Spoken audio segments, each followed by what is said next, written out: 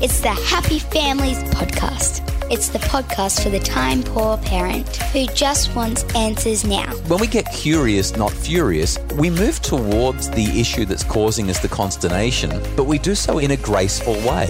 And now here's the stars of our show, my mum and dad. Hello, this is Dr. Justin Coulson, the author of 6 books, nearly forgot how many there were, about raising happy families. I'm here with my wife and co-host, Mrs. Happy Families, Kylie, mum to our 6 daughters. You're sounding a bit flat today, my honey. Oh, no, I'm not trying to sound flat. I'm actually doing okay, although I have got a little bit of a, this is the Happy Families podcast. It's for people to feel good about life. But you know, something has gotten in my craw over the last little bit. We've got about 170,000 people who follow us on Facebook. That's a very big community to keep tabs on. And normally we've got a really supportive, really positive community.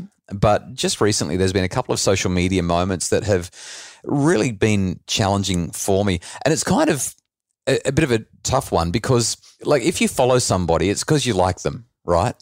But every now and again, I'll post something and somebody won't like what I've posted. And all of a sudden it turns into this, I'm unfollowing and I've got to delete you, and cancel culture. You know, we're cancelling you, we're cancelling your Facebook page, that kind of mentality.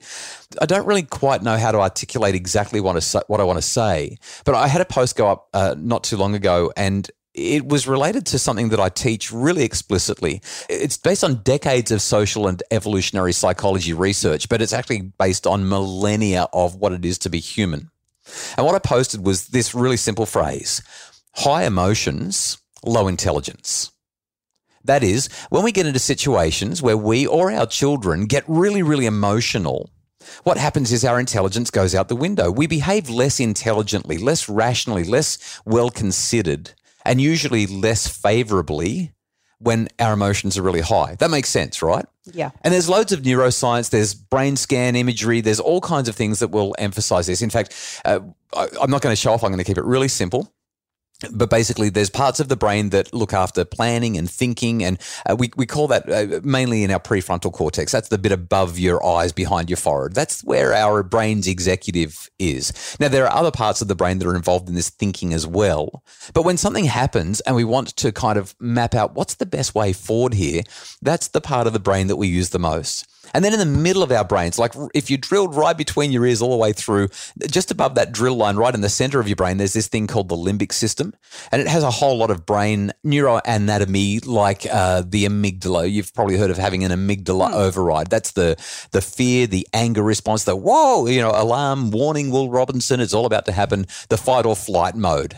And what happens in brain scans is when we get people into something of an emotional state, the blood flows away from the thinking parts of the brain and towards the emotional parts of the brain.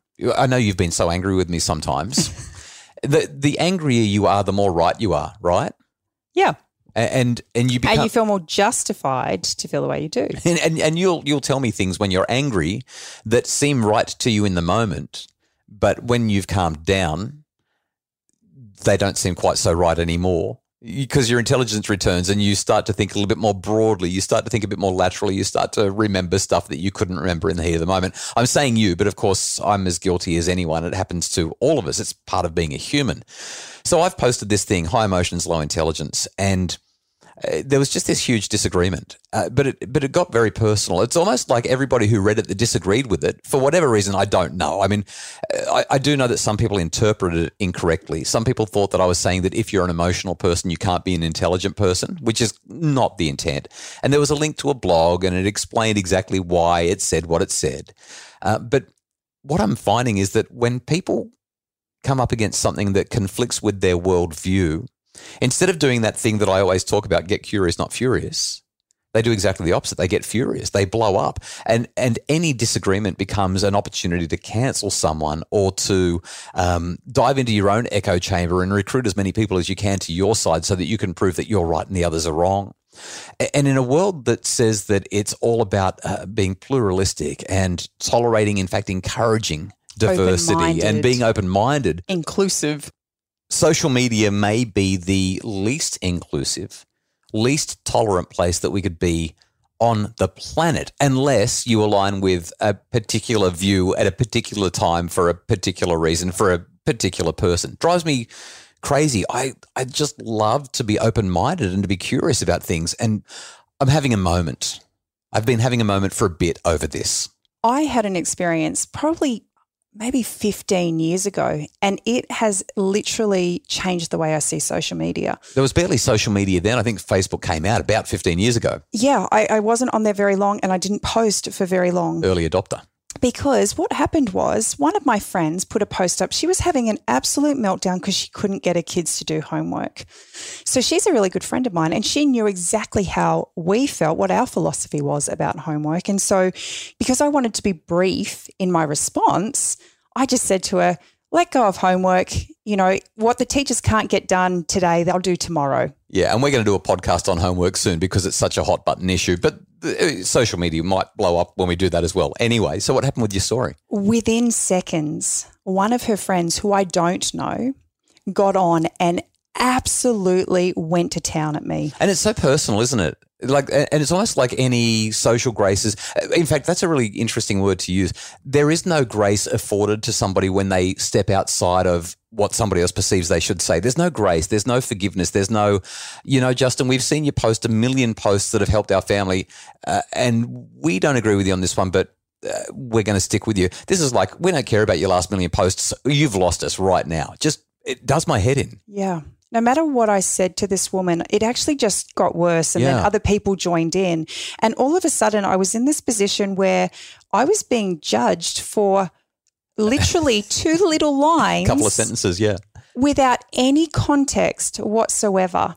And I had to ring my friend and apologise profusely. I felt terrible that this had now implicated her. She then explained to me that the person who was responding to me was a teacher who feels hard done by in the state system and feels, kind of very poorly supported by parents and the education department. And is defensive and probably wants to be heard and have a voice. And I get that there's two sides to all of this. What I'm really astounded by, I actually want to ask you a couple of questions about that and see how much it resonates and corresponds with my experience. But what I'm finding is that people have to be right. There's just this degree of certainty, this absolutism that I find I'm really uncomfortable with. Like I know I get paid to share what the research says, and people really appreciate the books and the things that we share in this podcast, but I'm not really certain about much of it.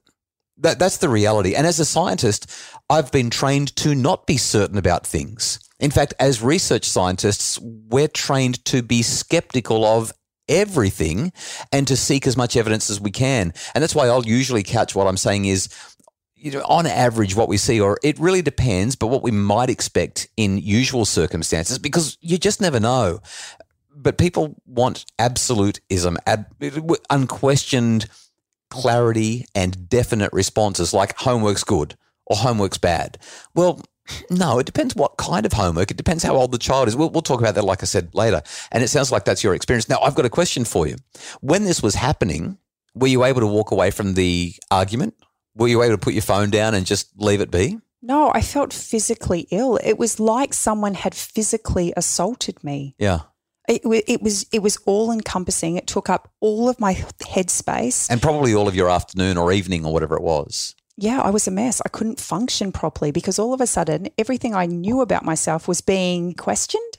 I was being attacked. I was being attacked just for having an opinion. Yeah. Which is kind of my point. Now, I could not get away from the phone. I was having a bad day. And I saw all these messages coming through. I mean, there were literally hundreds of messages coming through. Some were very, very supportive. Some were exactly the opposite. Some were vitriolic, really, really, really nasty. And I just sat there and thought, I'm actually here trying to help. Like my job, my life is built around inspiring and helping and making a difference in people's lives. And what I've shared does make sense, and it's got strong empirical support. It's not like I've just pulled this idea out of the air and chucked it on the internet like several other people do. I mean, they're everywhere. This is a really clear scientific reality and human reality, and yet that statement that high emotions leads to low intelligence, it seemed to actually bear itself out in the comments section as people got more and more emotional. But I found myself becoming more emotional, and I started thinking to myself, I want to reply to them and tell them exactly how I feel, which would have been a very unintelligent thing to do. And it took a lot of restraint for me to not do that. And I'm not that kind of guy. But that got me thinking. if that's what happens to you know, a mature woman getting used to social media a decade or more ago, me, a guy with a PhD in psychology who literally teaches people how to not get caught up in this stuff and to deal with it much more effectively, what must it be like for a 14-year-old girl or boy or an 11-year-old, you know, for a child who is encountering this perhaps for the first time in their lives, now that they've finally been allowed to get that Facebook account or that Instagram account or the Snapchat or TikTok account, what must it be like for them to have to encounter this kind of challenge, this kind of adversity and pressure? And I want to talk about what we can do as parents in that circumstance and tie it back to this issue that we've both faced right after the break. It's the Happy Families Podcast. Are screens creating tension at home? Tweens, Teens and Screens is a webinar to guide families to healthy, safe super screen solutions. Buy it today at happyfamilies.com.au/shop. The kids are back at school, after school activities are starting, and we are once again organising how to get our kids to and from it all. So, has the old should I or shouldn't I give them a mobile phone debate begun in your head? Well, Space Talk offers the perfect solution with their newly released Adventurer, a 4G smartphone watch. Designed especially for 5 to 12-year-olds, the new Adventurer watch features phone calls, SMS messaging, and GPS location updates, giving parents and kids a safe, age-appropriate way to stay connected. Our 10-year-old has one, and we love that she has it, and she loves having one. You can check out spacetalkwatch.com to find out how you can give yourself and your child the peace of mind that you're never far away. It's the Happy Families Podcast, the podcast for the time-poor parent who just wants answers now. And today we have been talking about what we can do and how we can work through challenges when social media just blows up in our face. Yeah, when it goes kaput or kapow or whatever it has, and we've both had that experience, and it happened to me fairly recently. And I'm actually really tender about it. I don't know if it's because I was just having a really rough day anyway. I mean, I don't have too many bad days. I think that I live one of the most wonderful. I love my life. I love my family. I feel like we've got a great life, but this just threw me so far and so hard. Well, let's face it, it's not the first time it's happened. There have been lots of times where people have disagreed. Yeah, but I'm good with disagreement. I love disagreement, not because I don't like conflict and unkindness, but I love disagreement because it can often lead to learning with the right mindset. I wonder if what we're experiencing more is just the fact that, you know, when somebody opens up a post, you've got an explanation, right? But they're looking at the image, and the image has 4 words. Yeah, high emotions equals low intelligence. That's the 4 words. And instead of reading what's going on, they see this image, and it's like walking in halfway through a conversation or just overhearing a snippet of a conversation. And so it's completely taken out of context. And as a result, our response is completely out of context. So this is the podcast for the time-poor parent who just wants answers now. So let's talk about answers for a sec. That situation that you've described is a great description of what's probably going on. But one of the things that I teach explicitly and ongoingly is get curious, not furious. Now, I admit I didn't actually get too curious either. I was pretty defensive. I was pretty tender. It had been a lousy day. I've emphasized that sufficiently. But nobody else was curious. There was no hint of that statement strikes me as inconsistent with what I believed, or you seem to feel really strongly about that. Can you help me to understand more? You know, when our children are having a hard time, that's exactly what I encourage parents to do. The other day, we had a child who refused to go to swimming lessons, and my response to her was, Emily, can you help me to understand what it is about swimming lessons that you don't like? She calmed down straight away and she said, oh, sure, Dad, I don't like my teacher. I said, so if we can work out the teacher problem, do you think that you'll be okay with swimming lessons? She said, yep.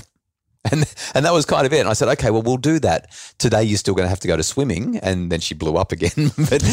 But when we get curious, not furious, we move towards the issue that's causing us the consternation, but we do so in a graceful way. We do so in a way that says, Justin, I've been following you on social media for a while, and I know that if you say something provocative, then there's probably something behind it that I'm missing right now. Maybe I can just read your article or ask you a couple of questions and I can understand it better. What did you mean when you said that? Now, I'm never going to respond with frustration to a response like that, and our children don't. You don't want to, that's a different setup. Yeah, I'm just thinking about it in the real world, you know, tangible, real world. Are you saying that I'm not real world? No. I'm taking it outside of, technology and social media context. In the real world, is there actually any one person that you associate with where you just absolutely agree with everything they do and say? No. It doesn't exist. Yeah. And if we were sitting down opposite one another at a table, we'd work it out. Well, but you and I mean, we love each other. We live with each other. We do everything together. And yet we have really different views on some things. And that is normal and healthy. And yet when we get onto social media, we kind of expect that everybody's going to be exactly like us for some reason. And if somebody has a strong opinion, we all kind of jump on the bandwagon. It's like we there's stop a lot of following going on, for ourselves, and we just kind of get caught up in the emotion of it. The pile on begins. That actually kind of leads into the second take-home message that I want parents to get from this, whether they're getting caught up in it in any kind of interaction themselves or whether the kids are caught up in any kind of dramas and challenges.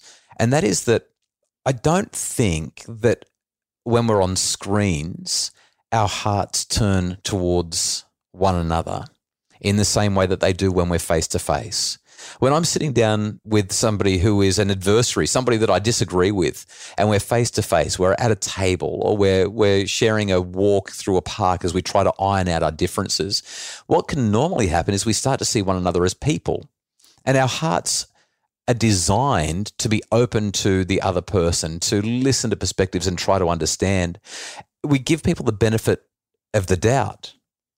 It's interesting when you were saying that. I remember a number of times with our children over the years where they've had, falling outs with their friends and they've tried to make phone calls and the phone has been ignored or they've sent a text message and it's gone nowhere. And so either you or I have actually put them in the car and taken them to their friend's house. And knocked on the door.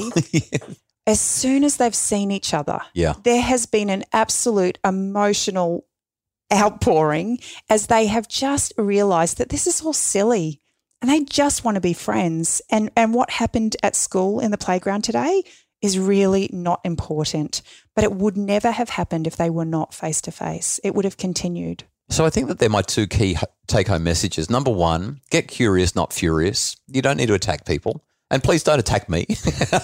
There's a bit of self-interest here, but really, get curious, not furious. And the second thing, imagine if we could turn our hearts towards the other person, give them the benefit of the doubt and think to yourself, hang on, I've clicked like and follow on this person's social media profile. Therefore, they're adding some value to my life. What's to be gained by attacking them? What's to be gained by being belligerent or rude to them? Maybe we can humanize the person that we're about to go to war with and wonder if perhaps war is not the best answer. We're much more likely to help people come to our way of thinking if we treat them like a human rather than as our foe, the person we need to defeat. There's one more thing that I think we really need to touch on, though, for every parent of a child who has access to social media.